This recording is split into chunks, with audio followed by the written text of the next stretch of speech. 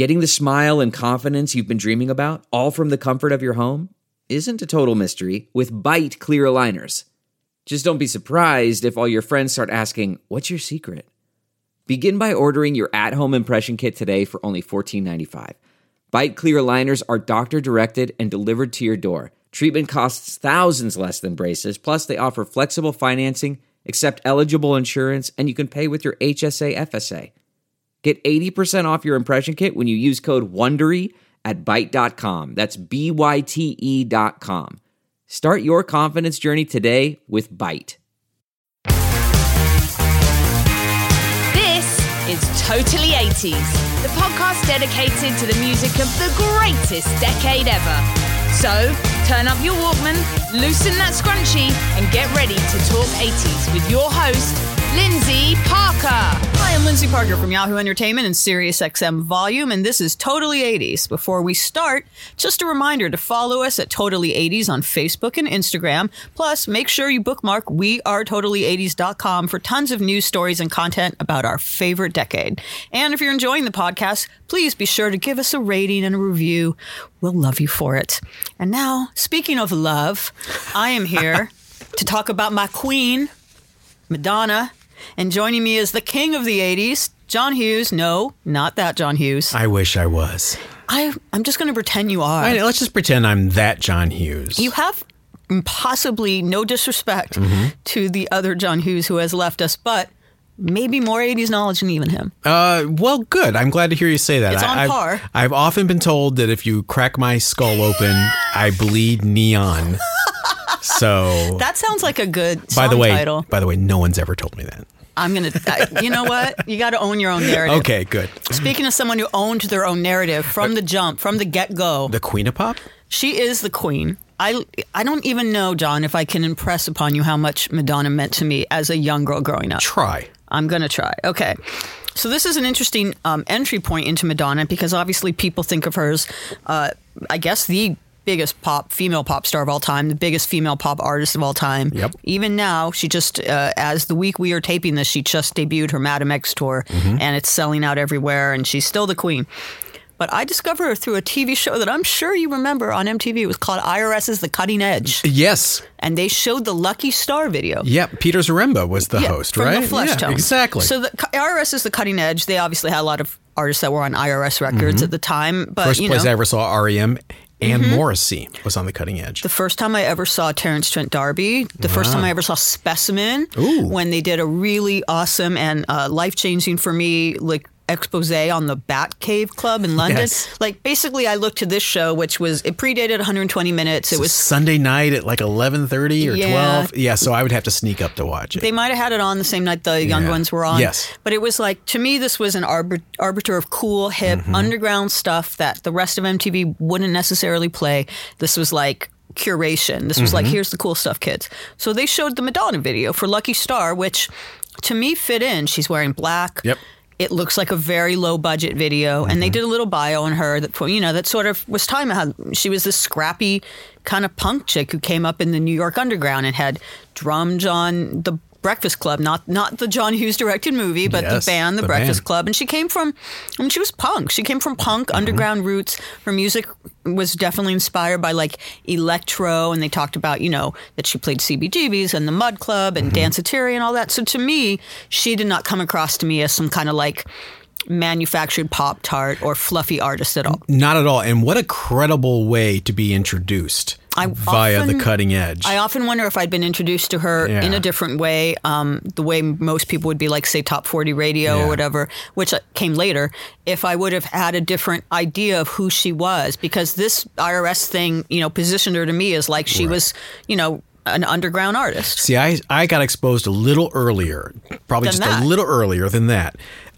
Burning Up. The video for Burning Up was the first video, the MTV, and it was in light rotation, and it was my high rotation. Yeah, oh yeah, and it was this really edgy video where this guy who was obviously gay, driving this convertible and running her over. Yeah, like I said, he was a guy.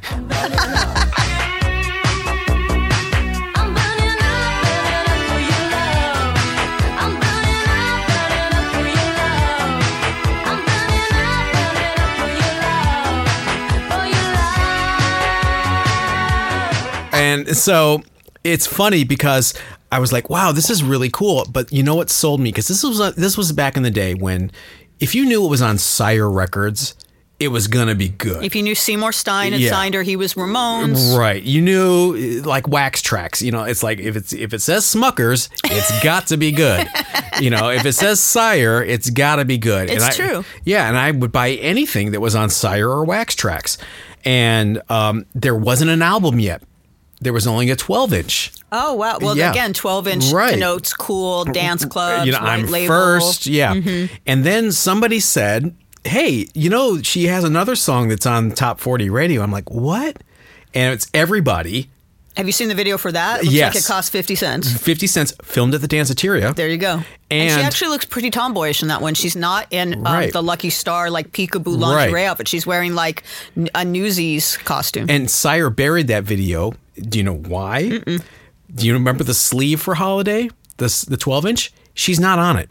Did you think she was African American? That was the strategy. That was the strategy. That was the marketing plan. We're going to take her to black radio first. Interesting. Break her there, get credibility, make people think she's African American, and and then Burnin' Up came out. I didn't think she was African American because of how I was introduced to her. Yeah. So I remember hearing her on Top 40 radio with Holiday, and friends of mine finding out that she was black and being surprised. And so I, in another way of kind of classifying her in my young mind as being cool, I had her in a category, not necessarily vocally, but in a category genre-wise with like Tina Marie. Like she's a soulful white pop singer. Yeah, I think if you're going to go with that marketing strategy, you may not want to speed up the vocal so she sounds like Minnie Mouse. Yeah. Which is what they did. She did not sing that high. But to go back to her rock or punk roots, it's like, I don't know if you ever heard this album that came out in 97, and I don't know if it's in print anymore, but clips of it exist on YouTube. It's called Pre-Madonna, yes. Pre-Madonna. Yeah. So that, I believe she had it killed. She shouldn't have, because it's a very, anyone who's like, oh, Madonna is, not cool or not talented, or if anyone who thought that she was perhaps some kind of a construct. Yeah, like a prefab, Svengali type artist needs to listen to this, because there are some things like Everybody and Burning Up, I believe, is on there that are like the early demos that really actually sound almost like, like the Lena Lovitch thing kind of sounds like a techno Susie. Yeah. Or the Burning Up sounds like Lena Lovitch or Susie. Right. There's some like pretty amazing stuff on there, and there's some stuff that never came out, but all of it sounds very lo-fi, obviously, because they're demos, and they are like kind of electro songs. Was she working with Stephen Bray yet at that point? Do you know? She was, because I did read that it's from 1980, 1981, but Stephen Bray actually is the one who authorized it. So he had some songwriting credit. But so this is my entry point into her. And this is the thing, when I talk about the impression she made, is there's been lots of pop stars before and since. And I used to get really incensed when Britney Spears, she's fine. I don't have nothing against Britney. I like some of her songs. But when people like Britney Spears or whatever come out, and they would always say, this is the next Madonna. Yeah. Because that just shows you how big Madonna is, that like any new pop girl who came out after 1983 was the next Madonna, the next her. But I was like, no, Britney Spears in no way, maybe now, but in her early career, there was nothing about her that made me think she had agency in what she did. And there was no danger. There was no danger, but besides that, she did not seem like her own creation. Right. It did not seem like she was the one, Britney I'm talking about, who was like, I'm going to wear a schoolgirl skirt. Right. And play up the Lolita image and do this video. She wasn't owning it herself. No, but she was young. She was like 16. We have to remember that like Madonna, by the time she broke, she'd been around from it. She'd been like homeless in New York. She was, by pop standards, a bit older. She was like 24, 25. For sure. And she'd lived a lot in her years. She was not an overnight success story. So when these other pop girls would come out, and I would look at them and I'd be like, okay, their clothes look like they were picked out by a stylist. Their songs were given to them and said they were just thrust in the booth. And yeah, Madonna maybe didn't write all her songs or didn't write a lot of her hits, but I absolutely believed every step of the way how she was dressed, how she was marketed, the songs she sang, the way she, the video she made, that she was completely her own, very authentic, very earthy creation. And I would say that for every look, she's changed her look and sound a million times. There's like pretty much no one except maybe maybe Bowie that I could point to as someone who's reinvented themselves so many times in a long career. And that was the thing that I liked about her, is that I didn't think there was anyone, Seymour Stein or whoever, that said, like, put on this wedding dress, go roll on the floor, we'll make you a star.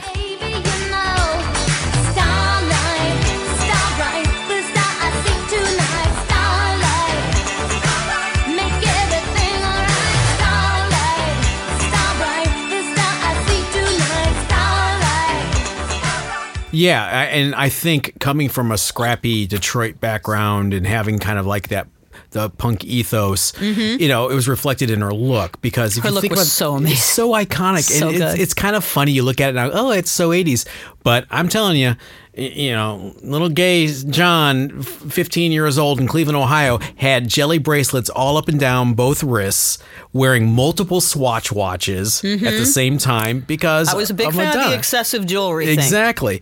And I wasn't alone. You know, it was weird to see, you know, me walking down the hall, because I was the one out of maybe 3 new wave kids, as they call us, or the punkers. But it was a totally different head. It was totally different head, Johnny Slash. And it was very inspirational, and I thought Burnin' Up was just such a fucking jam, and I was shocked it wasn't a hit. It's actually my favorite Madonna song. Yeah. Burn Up. Do you know who directed that video? Is that Steve Barron? Barron, yes. He went on to direct some videos that a lot more people saw. He very famously directed Billie Jean. He directed Take On Me by a-ha. He directed Money for Nothing. He directed Money for Nothing and Take On Me by a-ha and Money for Nothing by Dire Straits in the same friggin' year. Like but it's funny because I've interviewed him about all those videos I just mentioned, and when he also, I should say, he directed Don't You Want Me by the Human League. Yep. Amp Music and he was a major 80s thing. Yep. He disavows that video. He's not proud. Why? Because he just thinks it looks cheap. But I'm like, that's what makes it cool. Because the casting of the guy in the convertible? Cheap. He didn't mention that. No, he just didn't think aesthetically it was his best work. Of course, he went on to direct much bigger budget videos, but I liked the scrappy aesthetic. I do want to say, related to everything we're talking about, this is going to sound like shade, so I want to preface it that it is not, because Madonna is my queen in life. I'm not going to say she can't do no wrong. She's done some wrong. She's done albums and had career phases I wasn't as on board with. But I no matter, even when she, you know, I'm loyal to Madonna. I love her. Noted. Okay. This is the thing, you know, one of her career peaks was the Blonde Ambition tour, yes, which actually was kind of the cusp of the 80s. It was like 89, 90. The word ambition, I think, is very important. We talked about Seymour Stein. It's famously noted that she got him to sign her record deal when he was like in the hospital. Yep. They had been talking, and he had a heart attack. I don't remember exactly, but he was in the hospital, and like she wasn't sure how sick he was. So she like went to visit him and was like, sign this before you die. Yep. Give me my record deal. She was always very ambitious. She was very strategic, and this is the part that I said it's going to sound like shade. I don't want to. She wasn't the best singer out there. There were women, female artists and male who could sing better than her. She was a good dancer. I'd actually say that's one of her biggest talents. Not the greatest dancer, though. She didn't dance like Janet Jackson or Michael Jackson. She was very pretty, but she looked, you know, there were probably prettier girls than her, girls who looked more like models or in the early days had thinner bodies. But the thing was, she just was like, if you've ever seen the American Bandstand early episode where Dick Clark says to her, like, what are you going to do? And she said, what's your plan? What's your next move? And she said, I'm going to take over the world. I'm going to be the biggest pop star in the world. But I'll be damned if she didn't mean it. We are a couple of weeks into the new year. What do you hope will happen, not only in 1984, but for the rest of your professional life? What are your dreams? What's left?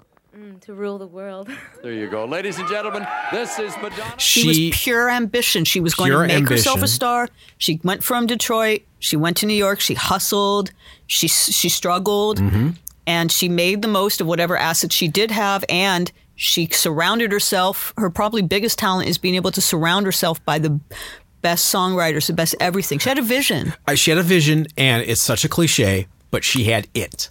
She had star quality. She is an artist. Watch that Lucky Star video and watch her sex eye the camera. Right. Not the best, like I said, not the best dancer, not the best singer, but put it all together and you have an artist.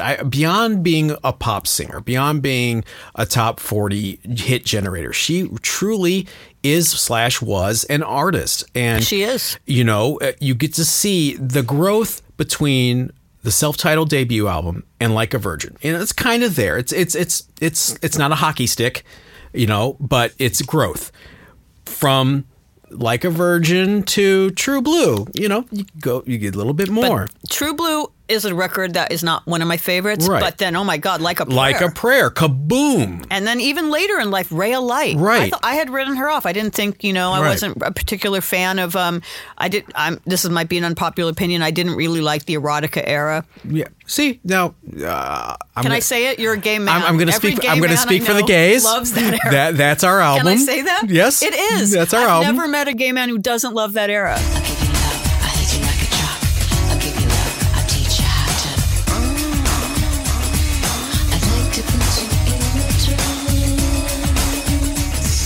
It's the whole S&M aesthetic. It's the whole, fine. yeah. It was just too much at once. It's danger. It's excitement. You're not supposed to do that. Which I loved, but the erotica album. Okay, here's the problem I have, and I don't want to sound prudish because I loved Madonna from the beginning because she was sexual, right? And I still love her for that. Even at age 61, she's owning that. Right. And be damned if people think that she should be sipping tea and knitting sweaters instead because she's a grandma age. No.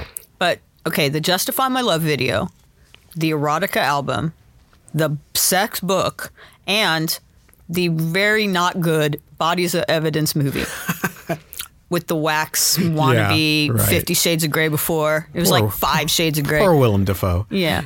All of those came out within, I'd say, about a year and a half, 2-year period. Yeah. It just felt like overkill to me. It was much. If it had just been the erotica album on its own, fine.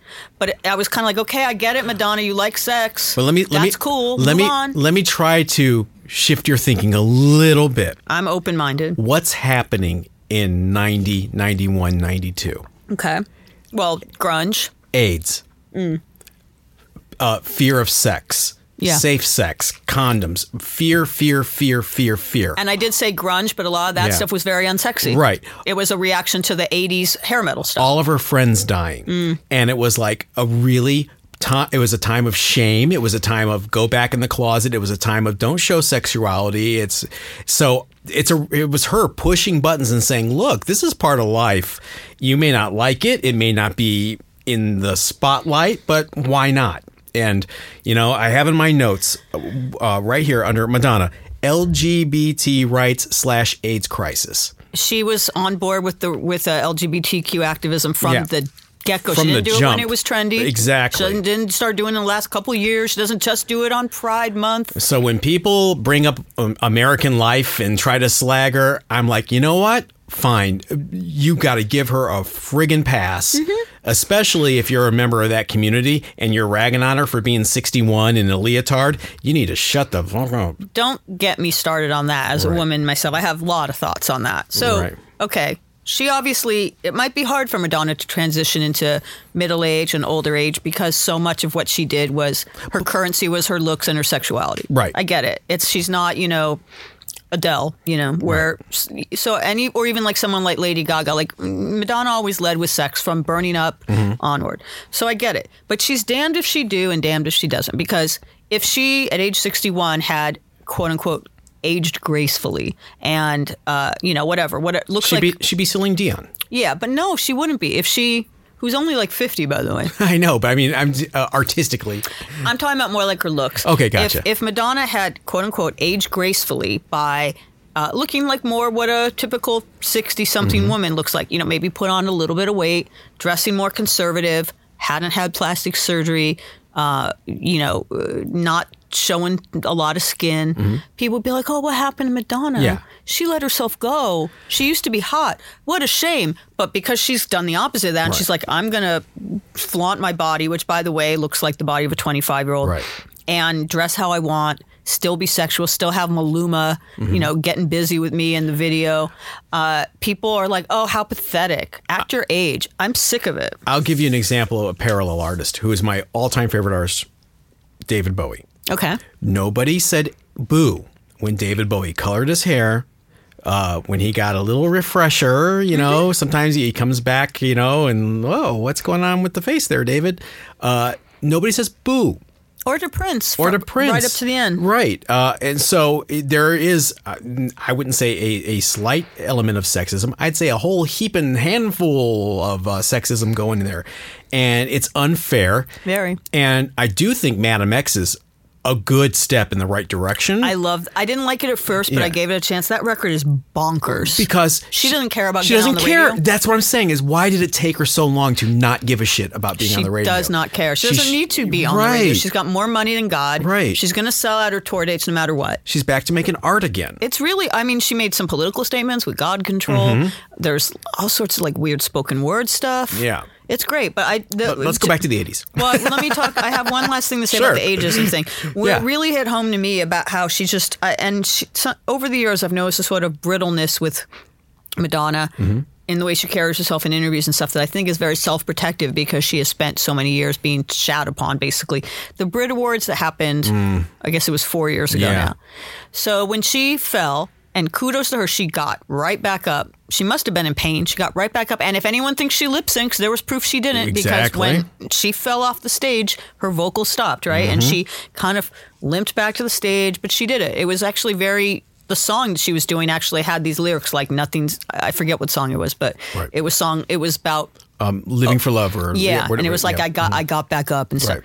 But I noticed the reaction in this wonderful social media age. So glad we didn't have that in the 80s. Oh, I know. On Twitter and stuff, people were really, there was a lot of schadenfreude. There was a lot of people that were laughing at her. There was glee. There was glee. People were like laughing, literally laughing at her, kicking her when she's down, laughing at someone when she's down. But I thought to myself, okay, who are her logically within a decade or so peers? Okay, if any of the following people had a similar misstep on TV, Tina Turner, Annie Lennox, Janet Jackson, Debbie Harry, Cyndi Lauper, Pat Benatar. It would have been horror. People would have had the normal human empathy reaction of, is she okay? Right.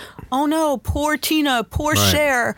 You know, I hope she'll be okay. Instead, people were like, ha ha, Madonna fell. Yeah. People really like to hate on her, and that just, I think actually for people like us, just makes us all the more loyal. Yeah, but to your point, I think there was a lot of misplaced glee. I think we love to build them up and tear them down. Especially women. And nobody gets built up and torn down more than Madonna. And it's unfair.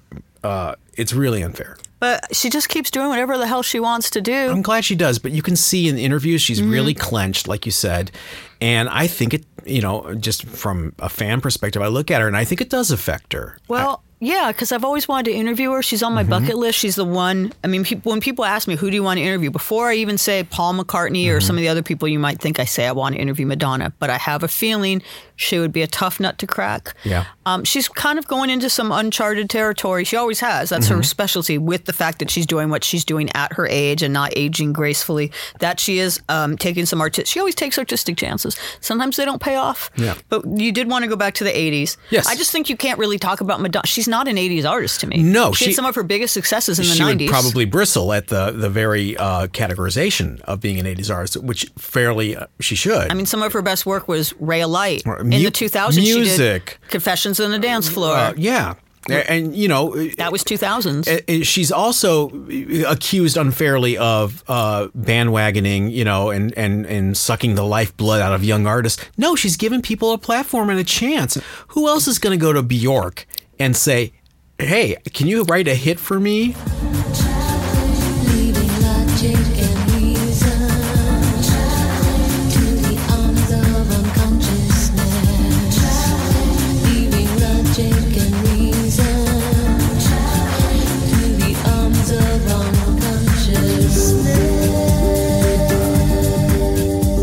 Pretty sure Stuart Price or Mireille are pretty stoked that I'm sure Maluma is happy to work with her. She's definitely, and sometimes I guess what that would be like when she got with Britney or, did the kiss at the VMAs, but, with Britney, and we always forget Christina Aguilera got the sloppy seconds.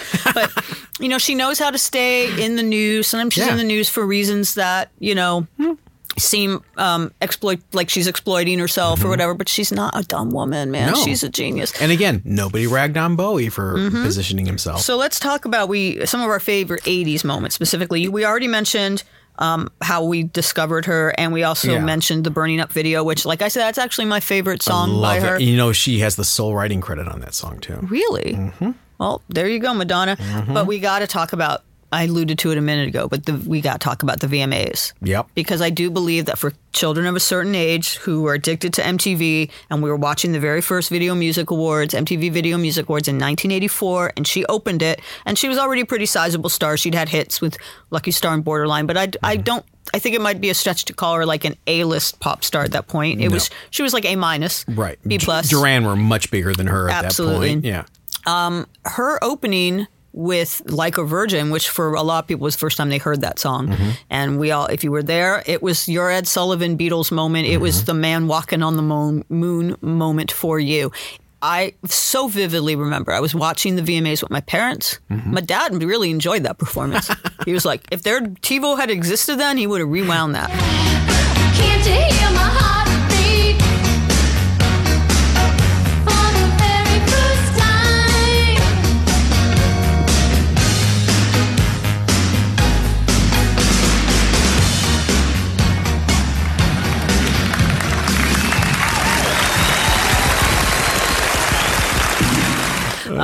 But it's funny because if you watch it now, and certainly if people who aren't old enough to have seen it then watch it now, they probably think it looks so tame because the VMAs kind of made their reputation on shocking moments. Like even now I look at like Miley Cyrus and Robin Thicke and I'm like, that's not shocking, but it was shocking in 2013. Sure. But in 1984, her rolling around the floor with her underwear hanging out, singing about not being a virgin, but feeling like a virgin, that was scandalous. It was a big deal. And I've always wondered if it was, there's a recess in my mind. I don't know if it's a made up memory that I put in there, but did she have a wardrobe malfunction or something? And that's why she dropped to the floor? She has said, yeah, I don't believe her. Right. That she dropped her shoe. Her shoe fell off when she came down the little cake. Right. Or the big cake, I should say. And so she rolled around on the floor as opposed to hobbling around on one shoe. And she covered her gaff that way. Madonna there are no accidents in Madonna's career. I think she knew what she was doing. I think it's a combination because if you look on YouTube, there's a scrambling in the control booth to get her on camera because she's too low to the floor. Well, she might not have told people she was going to do that. That doesn't mean there might be a combination of the two things. She might have gone off script because maybe I'm completely speculating here. Maybe she went off script from what had been staged because she was afraid that perhaps someone would tell her you can't do that. That's too risque or whatever. You got to keep this family friendly. But I just don't believe there's accidents in her career. I don't believe she did that wasn't calculated and she didn't know exactly what she was doing because she's crazy like a fox. Yep. And this is a compliment to her. Of course. As I've said earlier, I've always felt she's been 100% in control of everything she does. I do not feel the VMAs moment was an exception to that. Do you remember who hosted that first VMAs? Dan Aykroyd and Bette Midler. Do I win a prize? Exactly. You win my undying affection. I'll take it. But that was a big deal. And that was, those kind of moments don't happen these days in an era where we're not all watching the same thing. Right. But since anyone who had cable was watching and was under, say, age 30 was watching the VMAs that night, it kind of made her a star. She went from being, B+ to A+, A-list. Yeah. And there was a tour, the Like a Virgin tour, with Beastie Boys opening up. And I hear they got booed off stage every night. They got booed off the stage in Cleveland for sure. It was like Jimi Hendrix with the Monkees. Yeah, and and I'm watching the Beasties, and I have to admit I was doing my fair share of booing because I didn't get it yet. Well, also okay, you've mentioned the gay fan base that Madonna has and always had. Right. The Beastie Boys in License to Ill, or even before that era, Cookie Puss era, is not the woke Beasties we all came to know. No. They were like frat boys. They were lovable frat boys. But I could see how her core LGBTQ fan base might be like, these guys aren't with us. There were whatever. inflatable things on the stage. There was a go-go dancer. A female go-go dancer. I would imagine so. So it was not the enlightened show that you were there. I was there in Cleveland. That's pretty Ohio. rad to say you were there. I really wish I had. I didn't get to see Madonna until the Blonde Ambition As we tour. do more episodes, you'll hear I was in a lot of good places. You were like, what's that? Zelig? Yeah, is it Zelig or the other one? The other movie with Jeff Daniels in it. Oh, I'm blanking now. You know what I'm talking about. Yeah, I know what the guy who was just everywhere. Exactly. You were everywhere. So we got to move on from 84 to 85. I have one thing to say about 85. And I'm going deep. Bring it on. Gambler. I was going to talk about another movie. I'm sure you know which movie, but so you want to talk about Vision Quest? I want to talk a little bit about Vision Quest. I actually saw Vision Quest in the theater for the sole purpose of seeing Madonna. Yep. Well, I mean, she had a bigger That was song a big from that. deal, though. Well, Crazy for You Crazy is for kind You of was the a very forgotten big- song. Crazy for You is not forgotten. It was her first, really huge But I mean, in top 10 terms hit. of compilations and things, Yeah. because of licensing issues, it doesn't show up a lot. My friend lost her virginity to Crazy for You. She was like a virgin, and then she was not. I lost it to Gambler. No, That would be a better soundtrack. I know. I'm a gambler, and I will take you by surprise. Gambler, I leave a space between your eyes. Gambler, yeah, I know all the words you say 'cause I'm a gambler. I only play the game away. But yeah, when I say forgotten, I mean, of course we remember it, but it doesn't get a lot of representation. I don't Yeah, even you're think right. it's available on streaming. That's interesting. Yeah. Because it was like a top 5 hit for her. It was a number 1 song. Was it? Okay. Crazy for You was number 1. Yeah. Do you remember the B-side of Crazy for You was? I should, but I know you do. No More Words by Berlin, because it was on the soundtrack as well. It wasn't a Madonna Yeah, song. yeah. Interesting. That's a good Berlin song. Yeah. So, Might be my second favorite yeah. Berlin song. After Masquerade, right? Actually, yes. Okay. I'm not. You were actually Boom. right. You win my Undying. I got you. We won, and we both won. But Gambler, it was, okay, again, got to go on YouTube and find the video because seen it. it's every cheesy 80s effect over the actual film footage. It's like, the colored effects where they pause it and everything. And I think she's wearing the same outfit from Lucky Star. It's like, did they not have a wardrobe budget? She's got the same mesh top. Same mesh black and the same black tie belts. and the hair and yeah. But I just wanted us to talk about Gambler for like 30 seconds. Well, we did more than 30 seconds, Good. but that's fine because I think it's worth talking about even the songs that we forget about with her. Right. The songs that were her lesser hits or her less, the things that aren't on the compilations, Right. the songs she's less likely to dig out when she goes on tour are still jams. Causing a commotion. Yep, there you go. Everything from, well, I don't want to talk too much about the Who's Got Girl movie because that Yeah. wasn't one of her greatest moments. Spotlight from You Can Dance. Spotlight. Wow, you're bringing out the deep cuts. I'm just saying, if you can pull out deep cuts like that and remember them 30, 35 years later and they weren't even big hits, that's just the strength of her catalog. I think it really doesn't get the respect it deserves. Absolutely. Well, we're respecting her. Yeah, for sure. Respect yourself. We're expressing ourselves and respecting ourselves. We're going to take a quick break and we'll be right back to talk about more Madonna soon.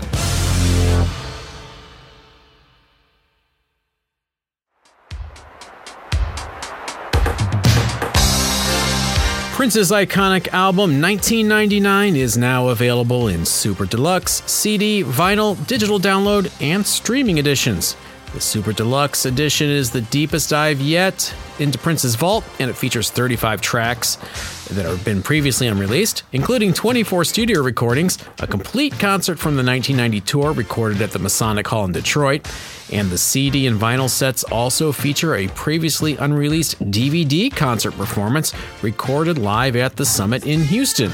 A full-color booklet features rare photos and new liner notes written by Guns N' Roses' Duff McKagan, Rolling Stone critic David Fricke, Minneapolis writer and broadcaster Andrea Swenson, and Prince scholar Dwayne Tudall. The newly remastered Super Deluxe edition of Prince's 1999 is available now wherever you get music.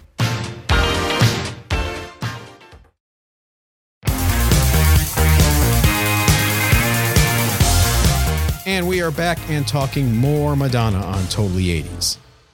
Okay, so let's talk about the other movie from 85 that people might remember more. Okay. Desperately Seeking Susan. Again, star-making turn. It was the role she was born to play because she was basically playing herself. That's always the line. She's not the greatest actress, but when she gets the right part, Right. i.e. not Shanghai Surprise. Right, exactly, or Body of Evidence. Wasn't Shanghai Surprise produced by George Harrison?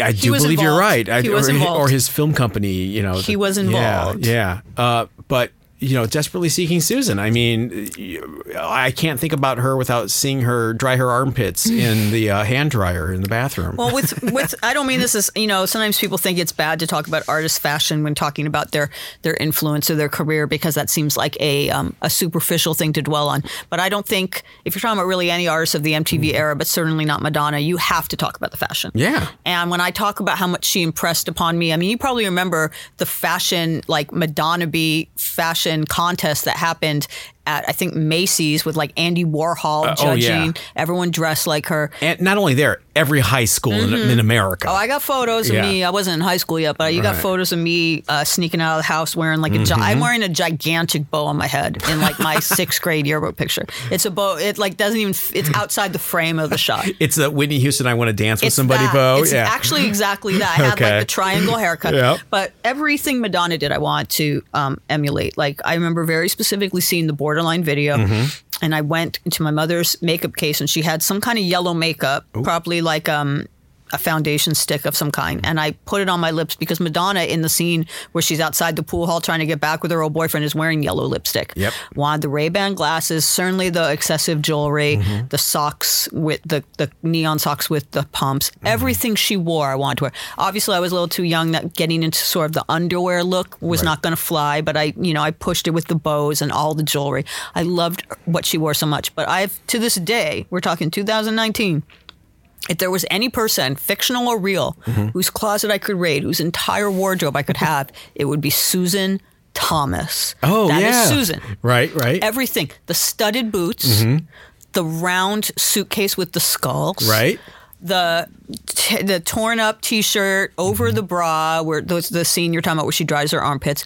Everything she looked like she got out of the trash. The pyramid jacket, of course. Well, that's going to be a whole other. We're getting to that. Got it. But everything she had looked like she rummaged it out of Goodwill, cut it up with some pinking shears while on this New York subway, and turned it into the coolest thing you've ever seen. She was literally wearing rags, and she was just the most badass fashion person ever. I wonder who the wardrobe person was on that movie. I don't know about the movie, but her original stylist, who was her stylist for the first 2 albums, was a woman named Maripol. Okay. She's a fashion designer, but she's also an artist. She used to work at, I'm trying to remember the name of the place, Fiorelli. And she is the one that I've interviewed, Maripol. Okay. And she is the one that met Madonna when she was hanging out in the danceteria clubs and told her, like, one time she cast her to, like, dance with Fab Five Freddy at something. Wow. And she said, take off your shirt. Go dance on stage in your bra, because Madonna was wearing like, I guess she could see some of Madonna's bra, and it was like a colored lace bra or some kind of bra that looked cool. And she's like, take off your shirt. Madonna did it. And she styled her for Like a Virgin, the album cover. She actually told me, what's interesting is the original idea that she talked people out of was the Like a Virgin album cover was supposed to look like a virgin sacrifice. It was going to look more gothic. Oh, wow. Kind of like how Madonna sort of looked in the Frozen video. Yeah. But it was going to be more black and more kind of satanic looking, like a virgin sacrifice. And she was like, no, put her in a wedding dress. So Madonna did have some help with her look, but she definitely owned it. But let's talk about the jacket. I own a jacket of that. No. I spent so long. I just bought it like 2 years ago on Etsy. I found someone on Etsy who made the jackets. So here's the thing about the jacket. I grew up in an era, as did you, where I sort of just believed in the transformative power of a jacket. Oh, yeah. I think this dates back to the Pink Ladies on Grease, Fonzie. I had a trench coat that gave me superpowers. Who was that? It was just a reference to Inspector Gadget. And any Manchester band. Okay, yeah. That a black trench coat with buttons all over it. Yep, I'm just down. The idea you put a jacket on and somehow it gives you this superpower of cool armor. And the jacket in Desperately Seeking Susan, besides looking really cool, it's actually a plot point in the movie. It's the jacket that turns Rosanna Arquette, Roberta, into the secondary Susan. It sends her on this whole new adventure because she gets mistaken for Susan. I don't want to spoil it for anyone if you haven't seen the movie, but if you hadn't seen the movie, you shouldn't be listening to this podcast. It's been 35 years. Come on, get on that, will you? If you're listening to the Totally 80s podcast, my guess is you've probably seen Desperately Seeking Susan and you can follow along with this plot. But go watch it anyway because it's so good. I mean, Madonna could put on a pair of like men's underwear, like boxer shorts, dad bod boxer shorts, and turn it into fashion. Cinch it with a belt. So I really wanted this jacket, and I finally found it, and it looks exactly like it. Wow. When I wear it, people freak out, but when I interviewed Rosanna Arquette, I wore it to the interview. Oh, shit. And she took a photo of me in it. Oh, good. We actually, I had it like in the back sitting on a chair because I wasn't sure how she would go with that. And she said, is that a Desperately Seeking Susan jacket over there on the chair? And I said, yeah, You're so sly.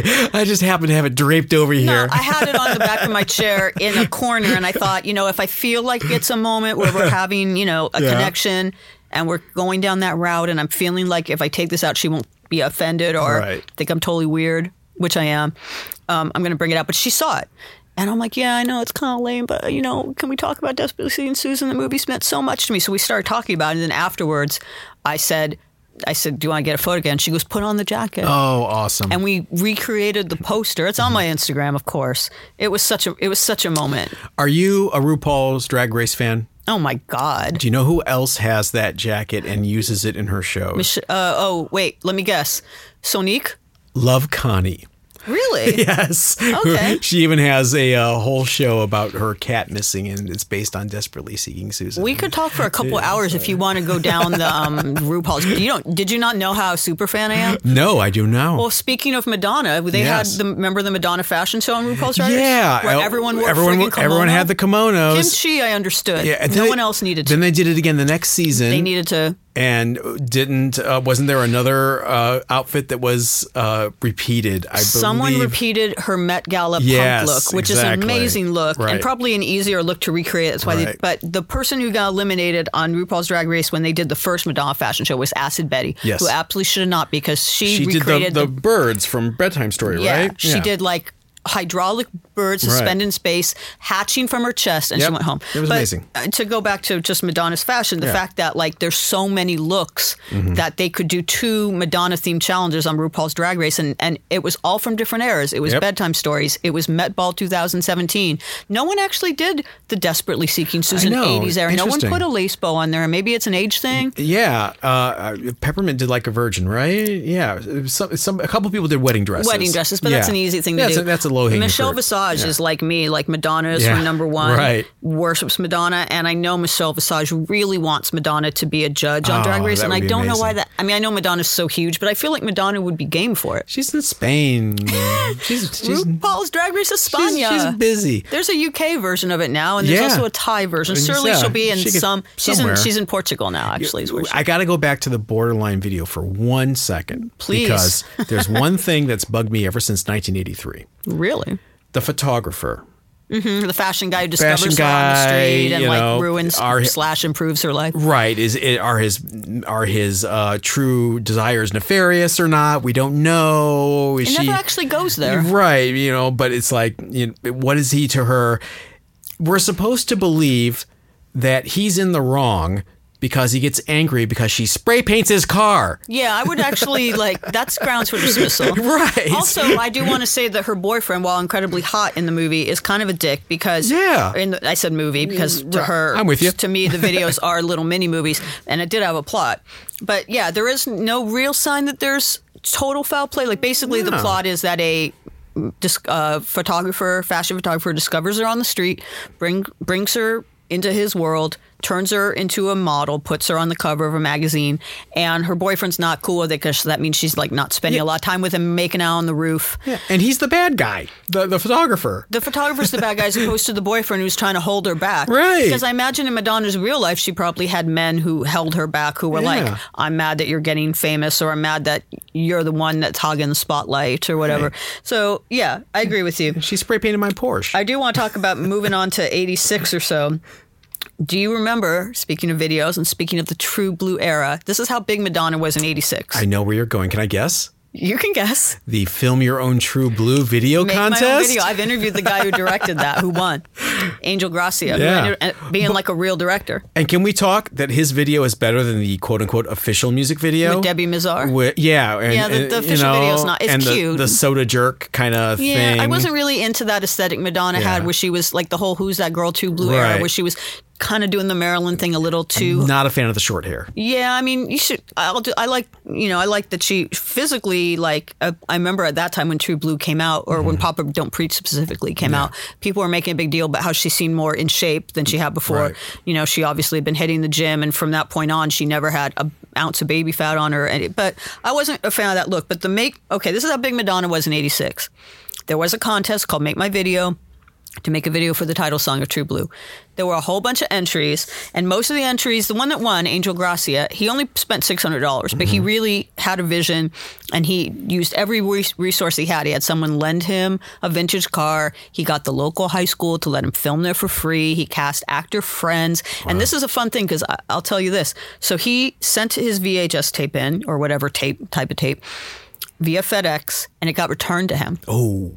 Because apparently there had been too many entries. Oh. They had to cap it at a certain number of entries because there was just not enough Who's gonna hours view and them all? manpower to Yeah. watch them all. So he there was like one day of deadline left, and he was like, F this. I spent $600 and I spent hours of time doing this. I want to at least be seen. Mm-hmm. He convinced his father, he was 19 at the time, to lend him the money to buy an overnight ticket. He lived in Florida. I don't know how much that cost back then, but he flew a red eye, was at MTV when it opened. He'd been drinking coffee because he got to New York, like to wherever MTV was, Times Square area, whatever, at like 5 a.m. or something. Oh. He opened it up and he was like sweating and over caffeinated because he'd been out on the streets up all night. And he like went up to the receptionist and was like, I don't know why this got returned to me. It got returned to me. He found out later why. But, there was no note or explanation. I got it in by the deadline. I fulfilled all the rules. This has to be in. And she was kind of scared. Like, okay, you seem like a crazy person. But she called someone and was like, and that person came down and took the tape and said, fine, okay, leave us alone. We'll just, we'll take the tape. And he ended up winning, which shows you there's some ambition right there. But MTV was so behind Madonna at that time, and she was so unstoppable that there was a day, I know I didn't hallucinate this, John, for 24 hours they showed nothing but every these videos. Single entry. It didn't matter if it was like little girls from in their ballet class tutus singing into hairbrushes. You did not imagine that. There was one person who it was actually a sweet sentiment, dedicated it to their dog. Mm-hmm. It was all just like amateur camcorder footage of them running around with their dog because they were True Blue to Rover, whoever it was. Mm-hmm. There was like a lot of just people like lip syncing. Mm-hmm. Like very few people had the creative vision of Angel. 3 or 4 besties in high school in front of a camera doing a line dance to True Blue. Exactly. Lots of that.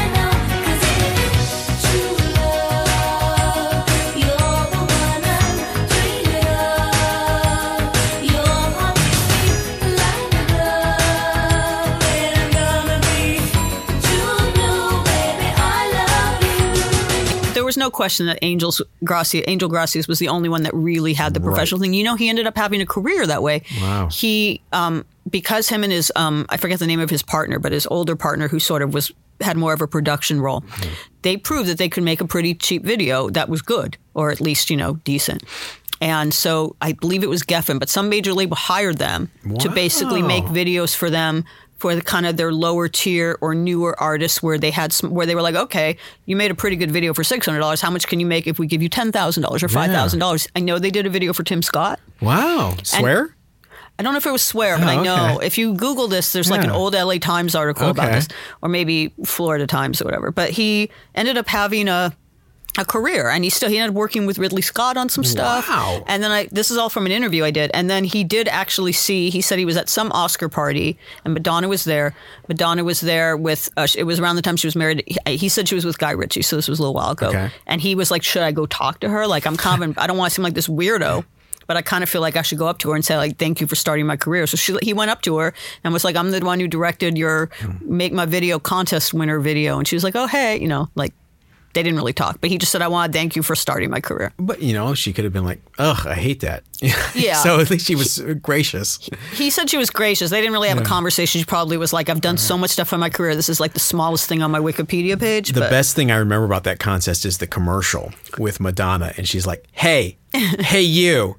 Yeah, you. I want you to make my video. I mean, she's like super New Yorkie and real bratty. For everyone who's ever watched a video and said, I can do better. I can do better. I can do better. Come on. I dare you. Come on. He actually said when they premiered the video, they flew him and his partner out to meet Madonna and premiere the video live on MTV, and he said she acted like that. She was kind of like bratty and rude to him. Oh, that's funny. But he wasn't a fan of her music. He was like a hard rock guy, but he really respected her work ethic. Wow. And he had the same ethic, whatever it takes to get that video on MTV, to get it into the right hands. Wow. That's what we can all learn from her, whether you like her music or not. She was on a streak because if Everybody, the single, was her first top 40 hit, it got to number 16, right? Not bad.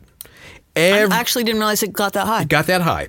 Every single hit the top 10 after that until 1989 when Oh Father only got to number 20. Oh Father's a great song. Oh Father's a great song, but it's such a bummer. Yeah, it's a pretty heavy song. Yeah. And the video for it was very heavy too. Video's amazing. She's like visiting her mother's grave, which is a big part of her narrative. Right. She got real like a little more introspective with the album Like a Prayer, which is one of her best albums. She also was real introspective on Ray of Light, which I think is even people I know who never liked Madonna love that album. Yeah. What do you think was her last great album? Her last great album?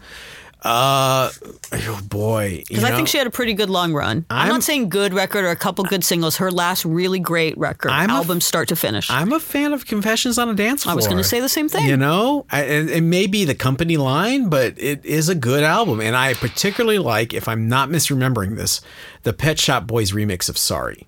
Oh, I didn't know that. There's a Pet Shop Boys remix of Sorry. She definitely, at that time, I feel, you were talking about how like some people think she's jumping on a bandwagon, but other people like myself and yourself will see it more as her surrounding herself with the right talent or and giving people a break. Okay, she opened the Grammys that year with Gorillaz. Yeah. I was there.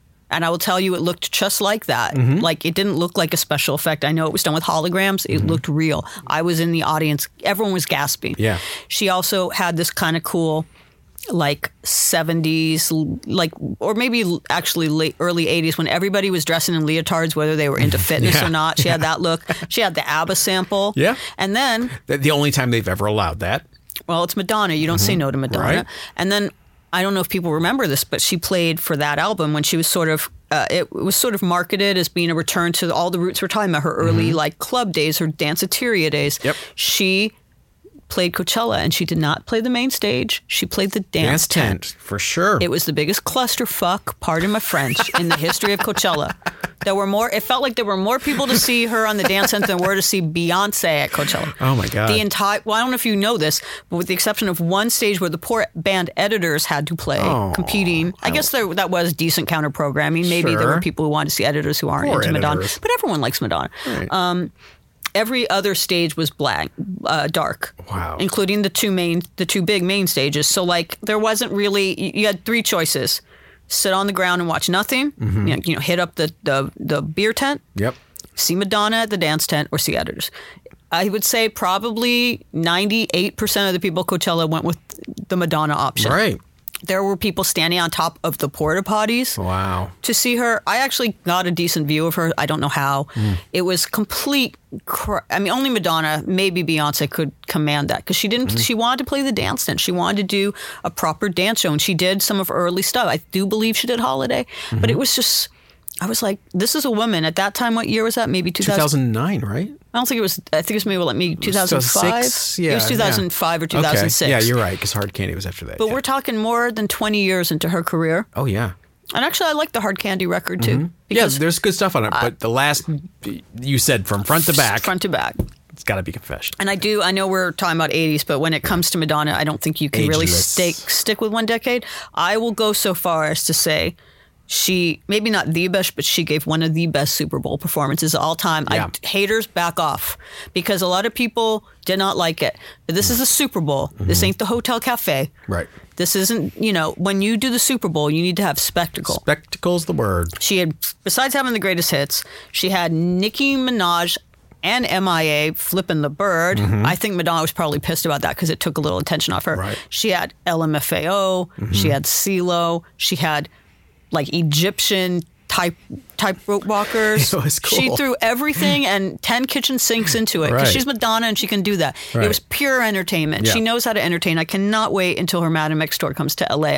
I'm going to at least 2 of the dates. Yeah, it's going to be great. And, you can't have a totally 80s podcast without devoting one episode, maybe several, to Madonna. So we'll end this by saying, name your top 3 Madonna songs.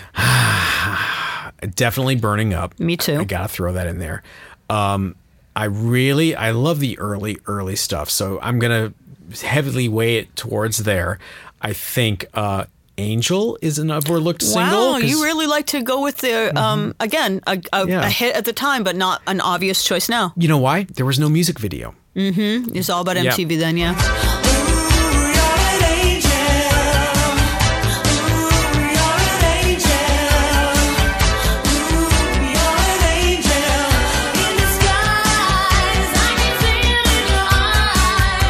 And I love Dress You Up just because I like doing the dance coming down the stairs for friends and family. I do want to say, because we were talking about like all the LGBTQ stuff, if you are familiar with Laura Jane Grace from Against Me. Of course. Her book, which is politically incorrectly called Tranny, her memoir, but that's the name of it. Right.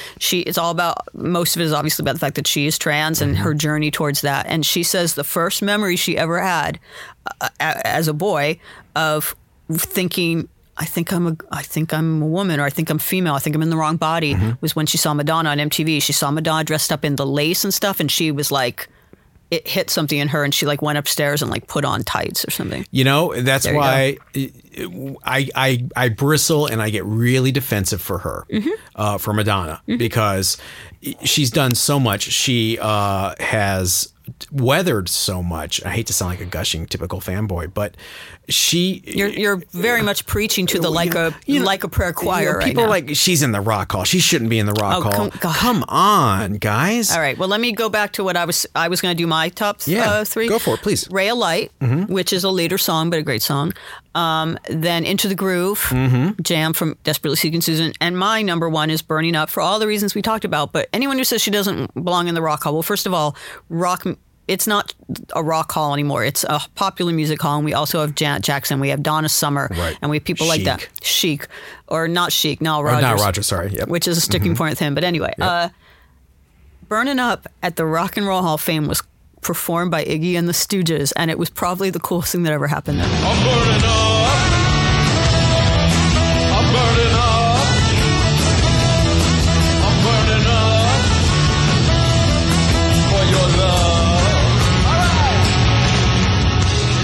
Yep, and it ties it all back together. Her Detroit roots, her punk roots. I mean, it's a thesis statement. So if you got all the way to the end of this podcast, haters, we hope we changed your mind about how awesome Madonna is. She is my queen forever. She is Madam X. And she's the material girl. She's the ethereal girl. So thank you for listening. I'm Lindsay Parker from SiriusXM and Yahoo Entertainment. I was here with the other John Hughes, and I want to make sure all of you, if you enjoyed this podcast, follow us at Totally 80s on Facebook and Instagram. Make sure you bookmark wearetotally80s.com for tons of news stories and content about your favorite decade, the 80s. And if you enjoyed this podcast and you're a Madonna fan, a Madonna bee, please chime in and tell us what your favorite Madonna moments and songs were. Thanks for listening. This was Totally 80s, the podcast dedicated to the music of the greatest decade ever. Don't forget to follow us on Facebook and Instagram at Totally 80s, and please leave us a review on your favorite podcast platform. Until our next episode, catch you on the flip side.